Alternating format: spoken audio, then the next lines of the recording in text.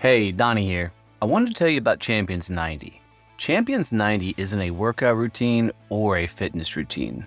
This is about you transforming your life mentally, giving yourself an upgrade while you build to business freedom. Champions 90 is about you getting quiet with your thoughts, staying focused on building your business, and getting you to freedom. Come join the challenge at champions90.com.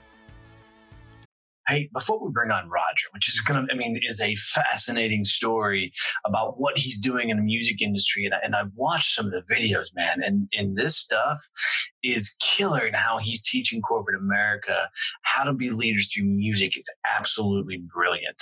You know, this show, I get the privilege each week to come in here and talk about Point Blank Safety Services and the amazing things they do. I love the fact that a company that's so dedicated to our police officers, so dedicated to protecting us, our freeways, our office buildings, anywhere that there needs to be security, these guys are doing it the best. I mean, they're literally putting armed police officers on all of these job sites, construction areas, freeway projects, all throughout the state of Texas. And they're amazing. I mean, what better person to have secure your site, your materials, your goods than a police officer? They've recently introduced active shooter training as well, which is, unfortunately something that really needs to be, a lot of companies need to be investing in as they, continue to move forward and protect their employees. This show, I really couldn't do it without them and their support. And, because of their love and passion for police officers and their families, they started a nonprofit called Blue Family Fund. And it's a beautiful organization that provides scholarships for fallen police officers' families and, help and support for fallen officers and their families in general. An amazing organization with a lot of amazing stuff and events coming up. Please go to Point Blank Safety Services to learn more about that. And then go check out Blue Family Fund. And it's bluefamilyfund.org. And check out their upcoming events that they have to raise more money and awareness for police officers and their family. Now, guys, have some fun with this episode. It's Roger Nierenberg, man. And this guy, I was probably more blown away with what he's doing than a lot of things that I've heard, because this is a style of leadership training I've never seen. So enjoy this one, guys. You want to quit right now, don't you? I see it in your eyes. You want to give up right now. The fruits of your labor are just turning right now. That's why you planted all those seeds, so you can take a bite right now. The unbelievable is now believable. You're reaching new heights right now. The ground is no place for champions. The ground is no place for champions. All right, guys, this is going to be another fun episode. I'm looking forward to this one. I'm bringing on Roger Nierenberg, and he's got a really, really fascinating story. And I love what he's doing in the music industry. And it's just some really, really wild stuff. So I'm really looking forward to this whole fun conversation. I'm Donnie Bovine. This is Donnie Success Champions. Roger, welcome to the show, my friend. Please tell us your story. Hi, Donnie. How are you, brother? So Roger, tell us a little bit about yourself. Who are you? What the heck do you do? And how the heck did you get here? That's a good question. Well, I'm a musician. Most of my life, I was a symphony conductor. That was the career that I pursued. 25 years ago, I was music director of 2 orchestras, and I had guest conducting engagements around the country and sometimes around the world as well. And I began to think about the skills that I had and the experiences that I had, and especially this strange relationship of conductor to orchestra. And I began to realize that there was a lot of wisdom inside that relationship that I could share with other people. And actually the way it happened was, as music director of orchestras, I was asked to appear at breakfast meetings for business people, the Rotary Club and other clubs like it. And I found that when I talked about music, they listened to me politely. When I talked about the orchestra as a kind of community institution, they were a little bit more interested. But when I talked about my job, that interest was not just casual. They were really interested in what I did. and trying to imagine it, and of course, putting themselves in that position. And I began to realize that that was a channel through which I could deliver music to them. And that through that interest they had in the job, I could get them interested in music. And I began to wonder, could I get just about anybody to feel the same things that I was feeling with great symphonic music? And eventually, through a lot of happenstance incidents, I put together this kind of learning experience. And when I finally did it, it was so successful. It was amazingly successful. And then business organizations began to ask me to do it at their business meetings, not because they were interested in music, but because there was so much business value in it. And they could see themselves more clearly than they had before and find a sense of empowerment, new paths to success in what they were doing. And so it became a kind of a second career for me. And now I routinely appear in front of business organizations all around the world, always with the local orchestra and always with the participants seated inside of that orchestra, right next to the musicians. And I take them all on a kind of a tour of the orchestra, showing them fascinating things that they wouldn't have ever really thought about before. But because I'm briefed about my client organization and what the meeting's about, what the goal is, what they're trying to achieve, I invent these spontaneous role-playing exercises for the musicians, asking them to try on this or that behavior, because those behaviors are really important in the client organization. And then what it becomes is, by listening to the orchestra and watching the musicians, it's like holding up a mirror to themselves, and what they're seeing through that sort of metaphorical mirror is an image of what they could be, and also an image of what they don't want to be. So it's full of insights for them. And in this metaphorical world, they find it much easier to connect the dots about their professional lives than they do in real life. So that's the music paradigm. I love this. Okay, so a couple of things that I know. I know you went through Juilliard, and for us non-musical people, that's like a really big deal, right? So kudos for that from the outside looking in. But you've spent a career leading symphonies. So from a non-music guy, that's the guy out front, guiding the music, holding the baton. Right. So, and I know you've performed with some of the biggest symphonies in the world. And have had some great success from that. It's an amazing journey. And along that ride, stumbling into this whole second career for yourself is just a fun happenstance. And I love when business comes around out of the blue. So walk me through it. You're literally standing in front of a Rotary and other clubs, putting them to sleep with whatever you're talking about. Yeah, I tried not to put them to sleep. I was really engaging.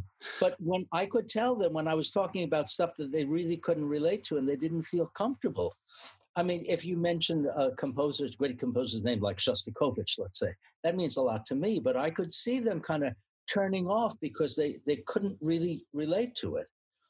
But when I talked about what a conductor does, they were all really interested in that, because conductors have a kind of power that every executive kind of envies. I mean, everybody's there and carries out your wishes. Oh, that's so interesting, because that's true. Because forgive me in my ignorance a little bit, but I go to my niece's high school band recital, and the kids will be milling around. But as soon as that conductor, the teacher, steps up to that podium, they all snap to. Right? Yeah. They're all in position and they're all waiting for his command to move forward. I can see, as a CEO of a company, how that could be a very powerful position to have, to watch somebody else have that much control of a room. Right. And I think they're thinking like, how do conductors do it?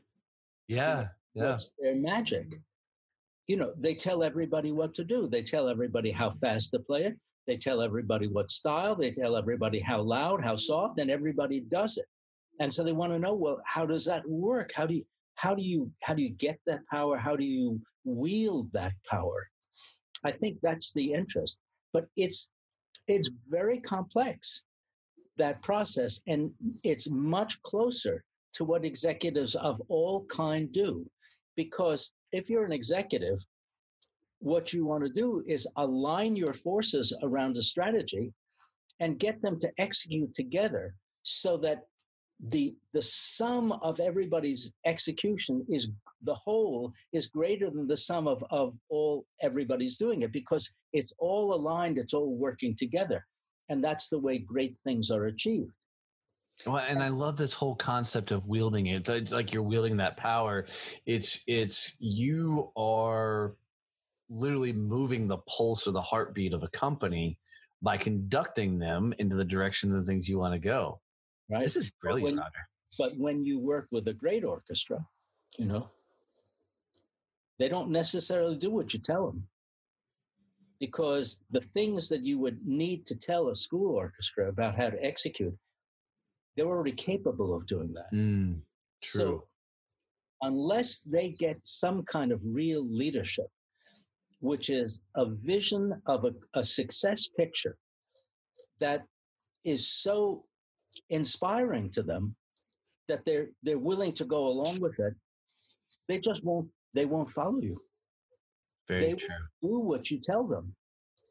And so the reality of what conducting is, there's a lot that every kind of leader could learn. And I've been thinking about it a lot for the past 20 years, and how to package those lessons, deliver those lessons in such a way that whether it's people who are working in the aerospace industry or the military, or whether it's in healthcare, or no matter what the field is, education, or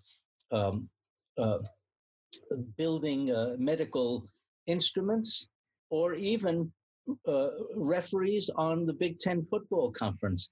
All these people have sat in on these sessions, and I tailor it to find out what are their leadership challenges. I mean, for example, we just had the Super Bowl.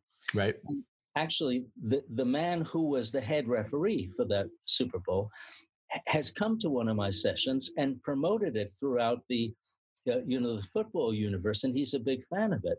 And when you think about all those calls that had to be made, and you see the referees huddling, and the communication that happens there's a lot at stake at getting those things right. Right. So the language of communication, and not only the language, but also the attitude of communication, making sure that people say what they really need to say, making sure that, and they meet together beforehand. They work very well. And so it was fascinating for me to be doing this for football referees and officials, and seeing what those people could learn from what a conductor has to do. Yeah, this is. I mean, I'm over here geeking out a little bit with you, Roger, because this is just a really brilliant way to teach leadership ability. And here's why I think so. A lot of times when you go to a leadership conference and you get a speaker up there, they usually give some sort of diatribe, some sort of elongated speech, but you're actually taking it one step further and showing them with your orchestras how to actually conduct and move and get people to do what you need them to do through setting up these role plays and these scenarios. That's a nice 1-2 punch in there, bud, that gets people to not only hear you explain what needs to be done, but then turn around and see it in action. And to be able to take the rough and tumble guys like a bunch of NFL referees and get them to apply that to arguably the biggest game in the world, that's a pretty impressive feat, bud. Well, just to say with football for a moment, a conductor hears the orchestra. Well, part of your skill is to be able to know what's going on, but microscopically. If there's a little difference in the ensemble, it's not quite together. you have to discriminate, like who's early or who's late, and who's too loud, who's too soft. And what you do in order to do it in your mind, you kind of slow it down so you can, even though it's happening in real time, in your mind, you're converting it to slow motion. And that's exactly what the referees do on the football field when they have to make calls. And so there's a real connection between the two.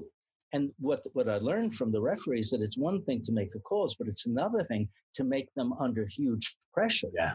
They know that the game is hanging on what that call is, as we saw in some of the semifinal teams. Well, and even the millions of fans that are watching and scrutinizing their every move and everything that they do.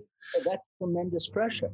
And the thing is, when you start raising these issues with the orchestra there, and you can demonstrate and things like that, people get really interested because they're seeing themselves in what the orchestra and the conductor are doing. So they start really listening. Yeah, absolutely. Because I'm picturing, and correct me if I'm wrong, Roger, but I'm picturing that you're literally playing a piece of music and then asking and then pointing out when maybe the rhythm or the tempo's off and showing the people what one minor adjustment will do to change the piece. Is that right? Well, these demonstrations, they're custom made for the particular organization, and they're subtle, but they're very dramatic. So I'll give you an example. Please. I had a client that was undergoing a huge transformation. It was a huge Fortune 50 company. Okay. And they decided that by a particular date, they were going to totally transform their business. It was very risky, and it meant that whole divisions had to be shut down, and lots of people had to learn new jobs. And they knew that there was going to be a lot of resistance to it. And they thought that the only way we'll succeed, and we have to do this, but is getting our leadership really on board and getting the leaders, the 550 top leaders in this organization of tens of thousands of employees, more than 100,000, getting them on board and not just simply fixing things if they go wrong, but really being active in engaging people and getting them to buy in. So I did an exercise with the orchestra. Now, mind you, I have 150 of these executives sitting right inside the orchestra. And I say to the orchestra, we're going to play this passage now. And every one of the teams in the orchestra, like the violins have a leader, the flutes have a leader, and all these, they're called the principal players. When we play it now, all the principal players are going to be completely committed to this performance. But the rank and file are going to do as little as possible without getting caught. And I say they're in a kind of coast until retirement mentality. Of course, everybody laughs because it's so ridiculous, especially the musicians, because they've never been asked to do that. Right. So now they start doing it, and you can look out, some are really engaged in it, and others are just doing as little as possible. But the net result is perfectly fine. And after I stop them after a minute or so, and I say, I can see the surprised looks on your faces. I bet you thought that was going to be really bad. But you all thought, where's the dysfunction? I don't hear the dysfunction. But really, why should this surprise you? Because we all know that that's really in the world the way organizations work. And the people who are accountable are so good that they carry it for all the mediocrity that's in the organization. And you wouldn't even think it was a dysfunction until you heard the following. And I say, what would it be like if every musician used everything you know and made this orchestra sound in a way that these people never imagined an orchestra could be? What would that be like? Well, that wakes up the musicians, because now they really want to do it. They're going to step so up, right? Everybody is committed to it. And for the people sitting, when they hear the second version, they can't believe the difference. And the power behind it. The notes are the same, but the experience is so alive and electrifying, and they feel it in their bodies. It's so close to the sound. They not only hear it with their ears, but they feel those vibrations on their body. And they're really impressed. And then I point out that that if you're the type of leader who just fixes things when they go wrong, you'll never create that kind of engagement. It's only the leader who sees what the potential might be and then inspires people to that will ever draw that kind of response. That's huge. That's an example of one role play. That means powerful. I mean, if you've ever been to a symphony, you know the power that those musicians can have. And I'm gonna be honest, I prefer going to a play versus sitting through a symphony. I enjoy the music behind it, but I also want actors on stage. I've just not been that much into the music side of things. But either way, when that symphony plays, they can draw every emotion out of you that they need to pull out of you.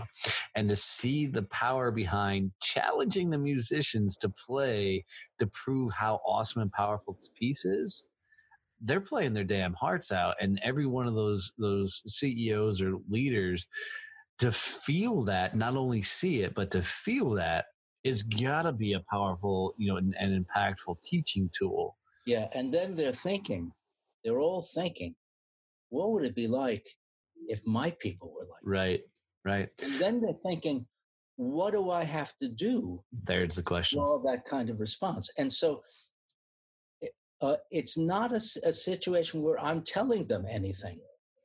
I'm just creating the circumstances and showing them how that this is going on in the room, but they have to find it and they have to identify it, because the things that you've discovered yourself, you take much greater ownership than the things that other people tell you about. Absolutely. So that's part of the reason that it's so powerful. What do you think the impact of one of those type of presentations? Do you believe that those executives went back to their world with the thought process and impact of, I've got to change and evolve how I lead, and then they actively applied it? Do you?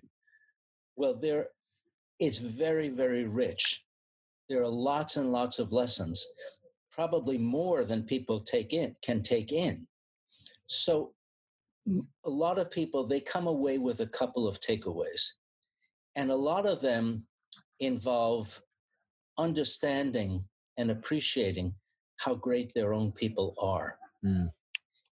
Whereas it's very tempting when you're the leader to feel that all the things that aren't working are because of your people.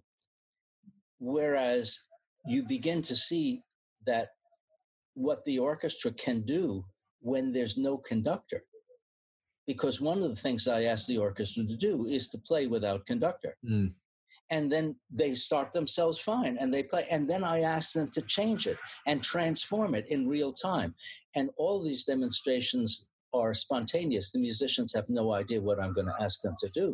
And after a while, the executives begin to be like really awed by how real these demonstrations are. So you're literally flying into an area with an orchestra you don't know. That's right. And getting them to agree that you're going to stand up and use them as live puppets, for lack of a better word. Well, an improv group. I love that. We'll go with that. I love it. But you're getting them to improv live in front of some of the top executives in the world, or maybe whoever's in the audience. Right. Yeah. So there's got to be that moment of, they know their skill set's really good, but they've even got to be dealing with a little bit of a nervous energy because this is something completely new to them. So you're getting this completely raw, real results by asking them to do things that they don't normally do. Right. And that's very insightful, because you've sort of put your finger on why this thing is so dramatic. Right. Because it has much more drama than a normal business presentation, because the musicians are on the line at the same time. Absolutely. Yeah. Absolutely.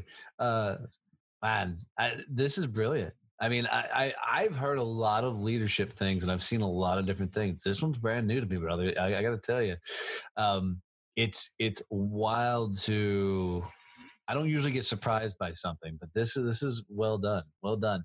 I mean, I mean, I know you got this, you figured this out by standing on in front of rooms and in learning what they got into, but what made you transform that into, let me take them into the pit?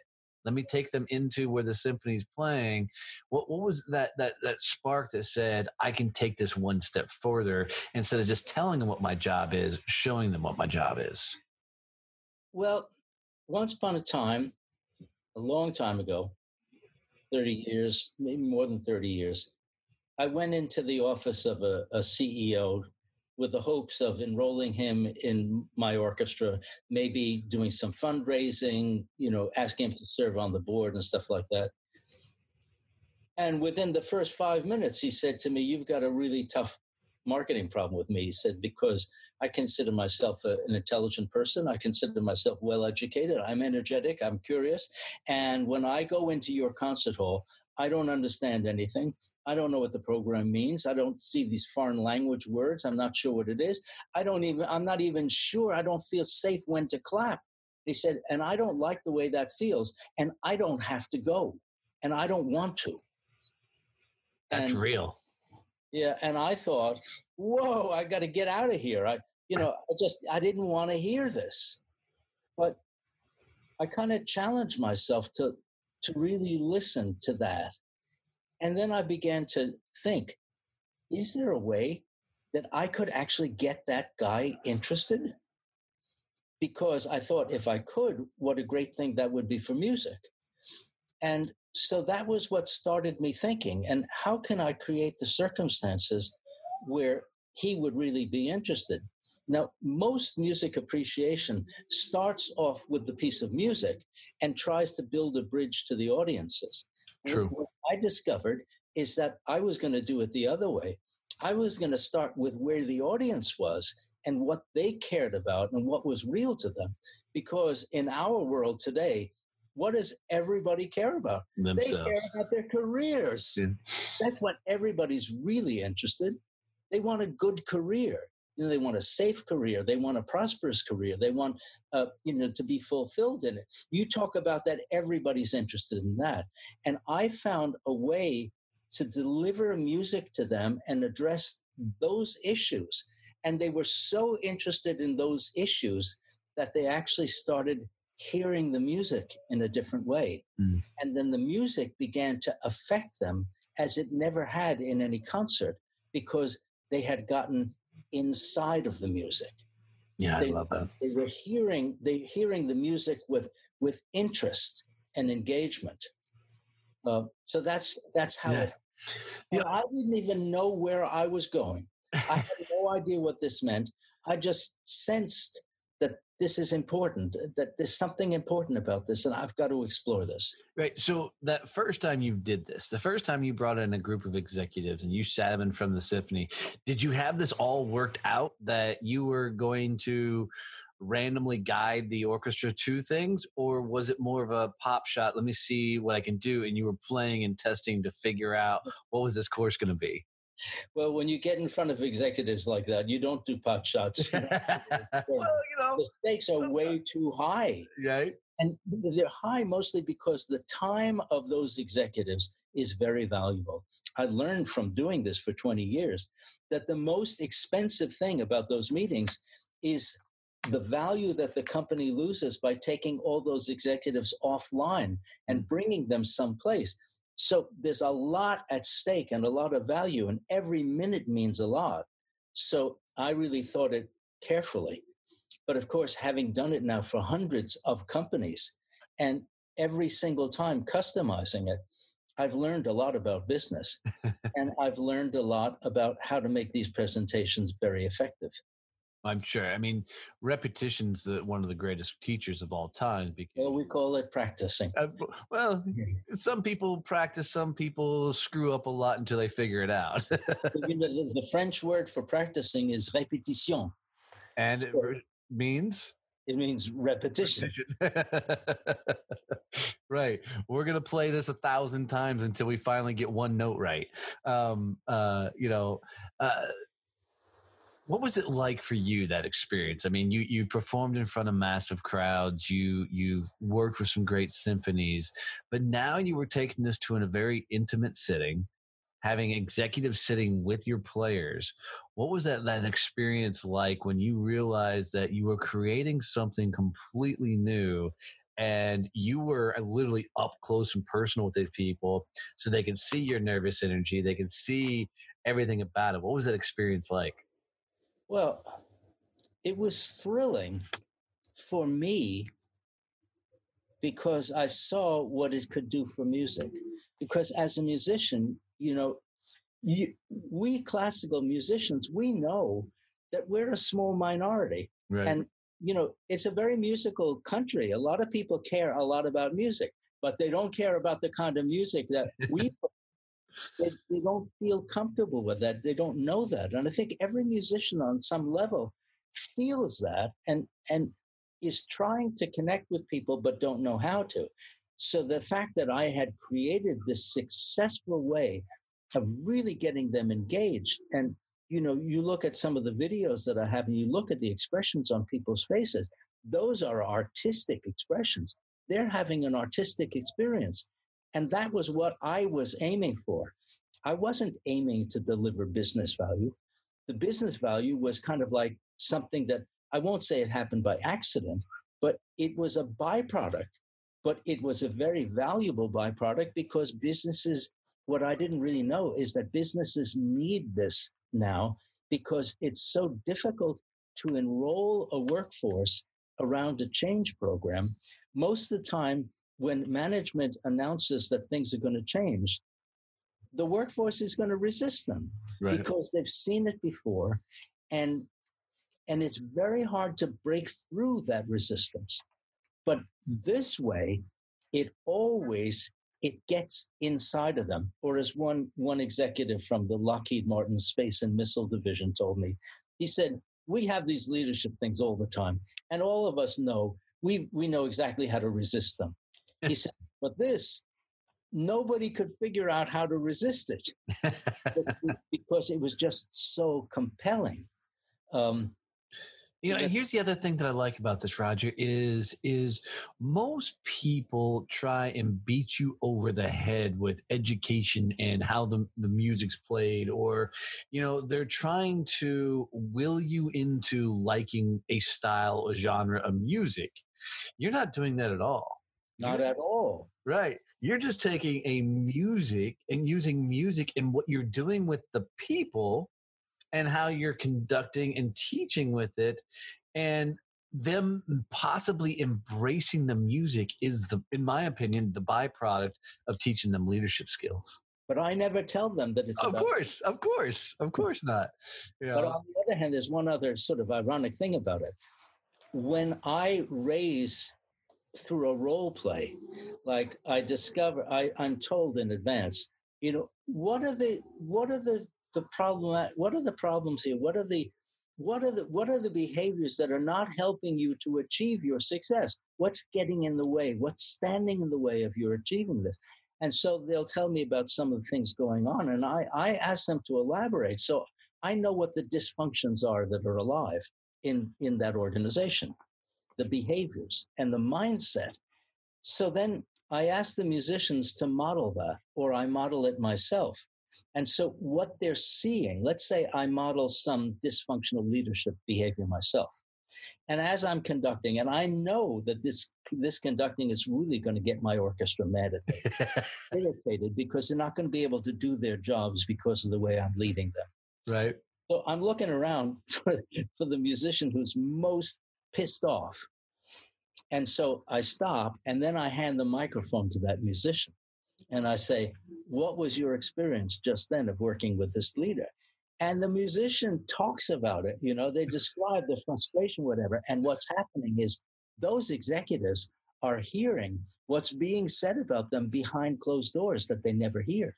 God, Roger, they're hearing what their people are saying about them, but they will never tell them, which is a very challenging thing. But on the other hand, it's not about them. It's only about me and the orchestra. Right. And so they're completely safe. And it gives them the opportunity to contemplate their own behavior in safety and privacy. And that's part of the reason that it's so compelling. And because you've been places where they've made up role plays and they've done acts, and it never gets real, right? It never evolves into something. I mean, you can tell it's staged. You're not creating anything staged. You're creating real environments and showing raw, real reactions. That's right. And I say, nobody can argue and say because it happened and you were there. Oh, and then that's awesome. When I give a little time for them to introduce themselves to the musicians, they ask the musicians, "Was that staged?" And they say, "No, we didn't know." So it's hard. It's hard not to get caught up in it. Yeah. And the other thing is, it's really fun, and it's funny too. Well, I mean, it's got to be fun for you from a conductor, always having to be. I mean, musicians are perfectionists. They're always trying to perfect the piece, if you will. Right. So it's got to be fun for you to go up there and mess around. I mean, I know that's a wrong way of probably putting it, but to stand in front of the room and do the opposite of what you're supposed to be doing for a conductor. I mean, I just know me, and I would get a kick out of having fun like that. Well, I mess around with great care. Yeah. I don't do something that's just obvious, because musicians, they would feel stupid. I do something that's more subtle. And a lot of times I touch on things that the musicians, that really gets to them as well. Like I'll say, for example, what if you're playing this for an audition, and in the room, there are a couple of agents who are here to judge you on the basis of your performance. Well, that touches musicians, because that's a situation we all understand, that we're trying to make our careers by those few opportunities we get to play and be judged. And everybody has a lot of emotion about that. Right. A lot of fear at every level. It doesn't matter who you are. And so when I invoke that, it gets to the musicians. And so I might be doing that role play to get the musicians out of the normal mindset of collaborating and thinking of the whole into just thinking about themselves. And then when they do that, the orchestra sounds different. Right. And the music feels different, because it's no longer about creating meaning. It's basically about survival. I love that. Are you planning on taking this to a larger audience? So, I mean, I know you're doing this for executives and leadership, but taking this to the masses, if you will. Well, that's such a wise question, because what strikes me is how universally applicable it is. Mm-hmm. For example, I could do sessions on mindfulness. I could do sessions on family relations and things like that. It's just, one chooses different exercises, but you represent all kinds of human behavior through the orchestra, and that liberates people to see themselves in different ways. So yeah, I'm very interested in that, but I have no idea how to market it to those people. Well, I think we might be helping you out a little bit here. So well, I don't actually do any proactive marketing, because the idea of it sounds so crazy, first of all. And it's also, it feels to a business organization that's doing it feels a little risky. You're handing over like 2 hours in your most important meeting to somebody that you don't know, and you don't even know what he's going to do. Right. That feels scary. At the end, they feel enormously rewarded, because I always tell them, raise your expectations, because this is going to be much better than you think it is. Even the ones who think it's going to be good, they can't imagine the impact of the music. So all those audiences that I could be reaching, I just don't know how to go reach them. I think there's going to be some seminars and some things coming your way, based off of interviews like this and others. But, one thing that just popped in my head is anytime you're in a room full of, 50, 150 people, there's a very, very kind of hard stat that's happened, 20% of the people are really excited to be there. 20% of the people are pissed off that they're sitting in this room, and then 60 could give a damn either way. Yeah. Right. I mean, that's pretty hard, fast, I think that's reality. Right. Yeah. So it's a unique thing to bring in something powerful and different.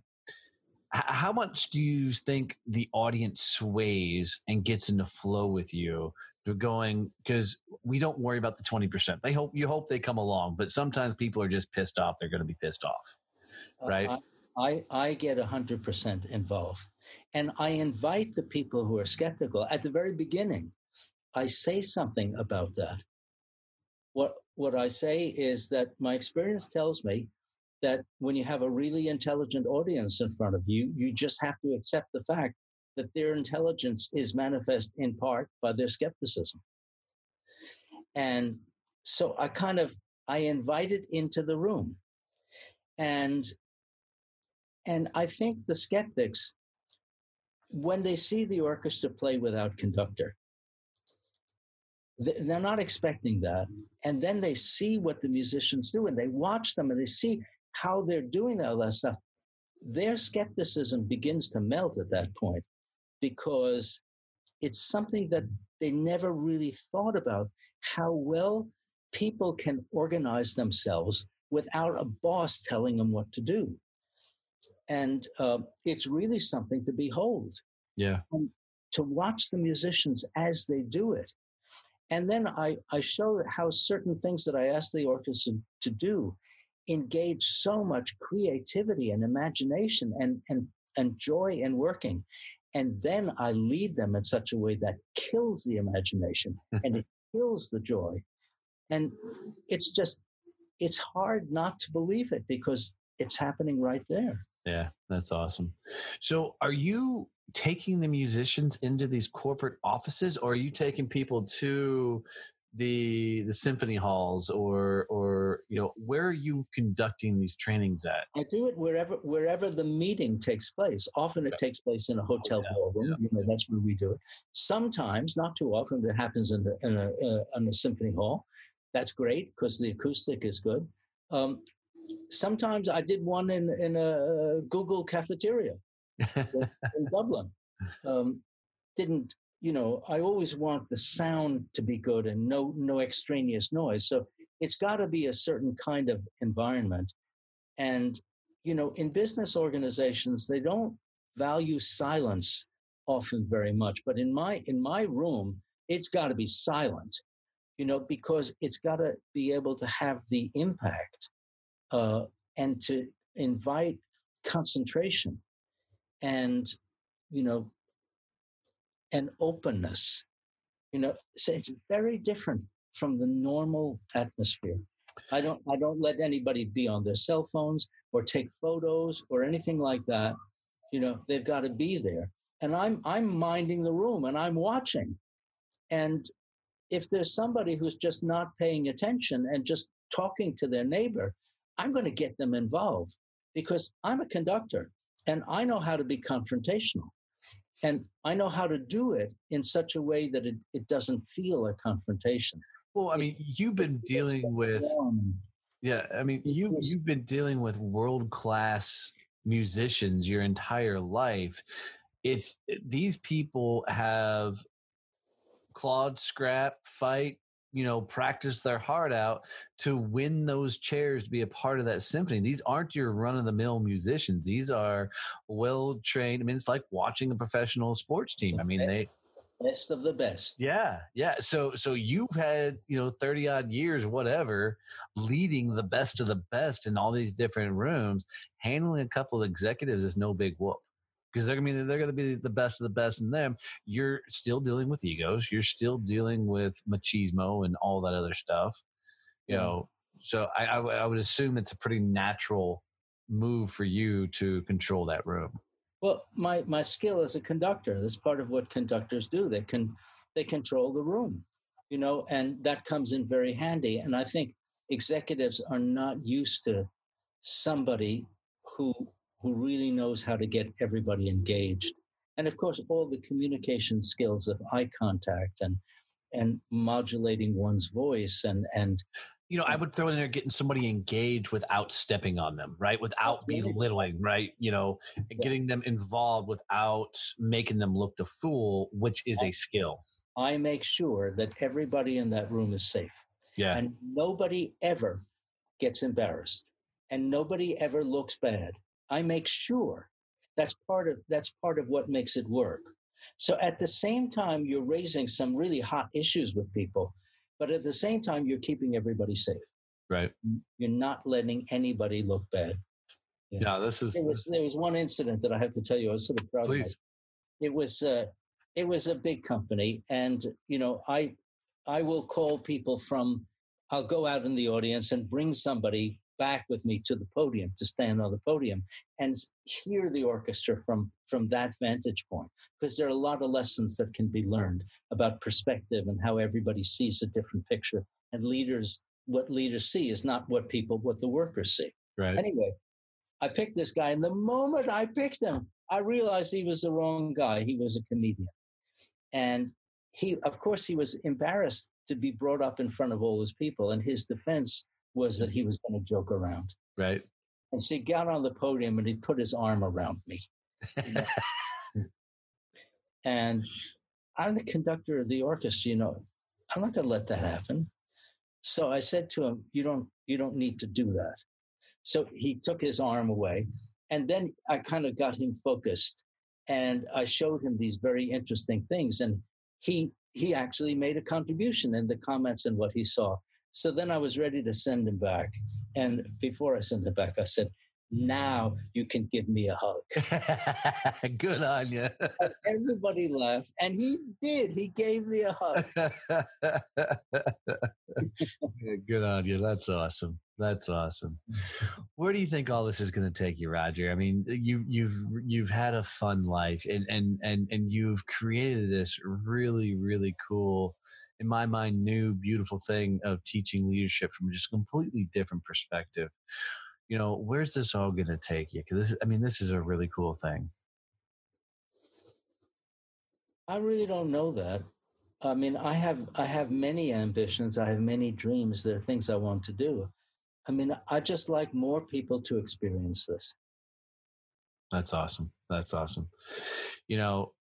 I said early on this thing, very rarely am I surprised by something a guest can bring up. So good on you for bringing something new to the table. I hope the fans and champions listening to this episode kind of geek out on this as much as I am, because this is really, really cool. And I'm looking forward to showing this to my nieces and letting them listen to it. Well, when I come to Texas, I want to invite you. So we have to make sure that I have your yeah, absolutely. So I can invite you to sit in on it, so you can see what it actually is, because the actuality is much better than the description. Oh, absolutely. I guarantee that. Well, brother, this is how I wrap up every session, and I do stump some people with this question. So get ready. I'm ready. If you were going to leave the champions that listen to this podcast, people in 78 countries around the world that tune in every day to listen to this show, if you were going to leave them with a quote, a phrase, a statement, a saying, a mantra, something they can take with them on their journey, especially if they're stacked up against it and going through it, what would be that quote or phrase you would say? Remember this. Or you ask a really tough question. I do. I tell you, I stump people on this one. There are many things. So let me think. I want to give them some wisdom. That when you stand on the podium of an orchestra and you look around and you see all these people there, you have to remember that what every musician is hearing is different from the other. And they're all hearing something different than what you're hearing. And the mature conductor understands that there are many truths in that room, and they're all valid. And a lot of times you'll have some kind of communication problem or a relationship problem with somebody, and you think that like getting it right is the most important thing. But the best remedy is to just engage with other people's truths and embrace them, It's not a question of right or wrong. It has to be understanding their truth, because sometimes just the fact that you can understand other people's truths unlocks something that enables people to move forward. So, I walk around the world and I'm looking around and I'm trying to imagine the truth the way various people see it, because they all see it differently. And that's really important to remember when there are disagreements. Oh, I love it, brother. And Roger, this has been an honor. I've really, really enjoyed it. I love your wisdom. I love your experience. I love what you're doing. And keep it up. I look forward when you're coming through Texas, or if I come up to New York, you're getting a phone call from me. And I can't wait to experience this someday. Thanks so much. I really enjoyed it.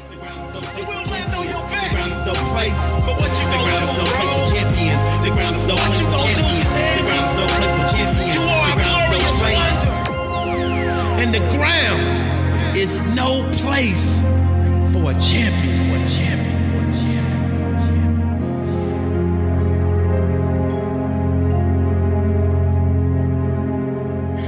All right, tell me that wasn't a cool episode. Man, I enjoyed that. Roger is such a cool guy, and I just love what he's doing in the leadership realm, and his passion for music is just a truly, truly beautiful thing. Guys, we love hanging out with passionate people, and everybody coming together. So do me a favor, if you got anything, just one nugget of value or lots of nuggets of value, do me a favor and share this out to at least one friend. Leave a review wherever you listen to podcasts, Google Podcast, Apple Podcast, Spotify, Stitcher, Castbox, wherever you listen to your favorite shows. Leave me a review. That would mean everything to me, and we can bring some more of these exciting stories to more listeners around the world. And then if you want to just come hang out with a bunch of badasses, people that are just going for it, come hang out in our Facebook group. It's Success Champions. Just go to Facebook, type Success Champions in the search box, click on groups, and we'll be the top one that pops up. Every day, amazing content, amazing collaboration, brilliant networking. So if you're an entrepreneur, it is a place to be. And man, I'm telling you, it's just a bunch of badasses rising together. And then every Friday in there, we do what's called the Champions Happy Hour. I go live. I do some training and teaching on sales, marketing, business development, being an entrepreneur, a lot on mindset. We usually kick back, have a good time, and laugh and joke. And, every once in a while, my family even pops in to give me a hard time. So it's a lot of fun. So come hang out with us, Success Champions, in the Facebook group. We'd love to have you. Kevin and I have a lot of fun each week recording these episodes and sharing our best thoughts and ideas with you all. Man, we're just proud to have you guys as listeners always tuning in. And we really appreciate the messages. We get the DMs, the emails, and the likes from you guys with questions and ideas for future shows, and that just means the world to us. We really are changing how the world networks. We've poured our heart and soul into Success Champions networking, and it continues to grow. So if you haven't checked out a chapter and you're looking for a mastermind group of pure absolute badasses that understand that giving introductions are way more powerful than referrals, go to successchampionnetworking.com and request a visit. And thanks for being you. Thanks for being a champion of your success, because that's what it means to be a success champion.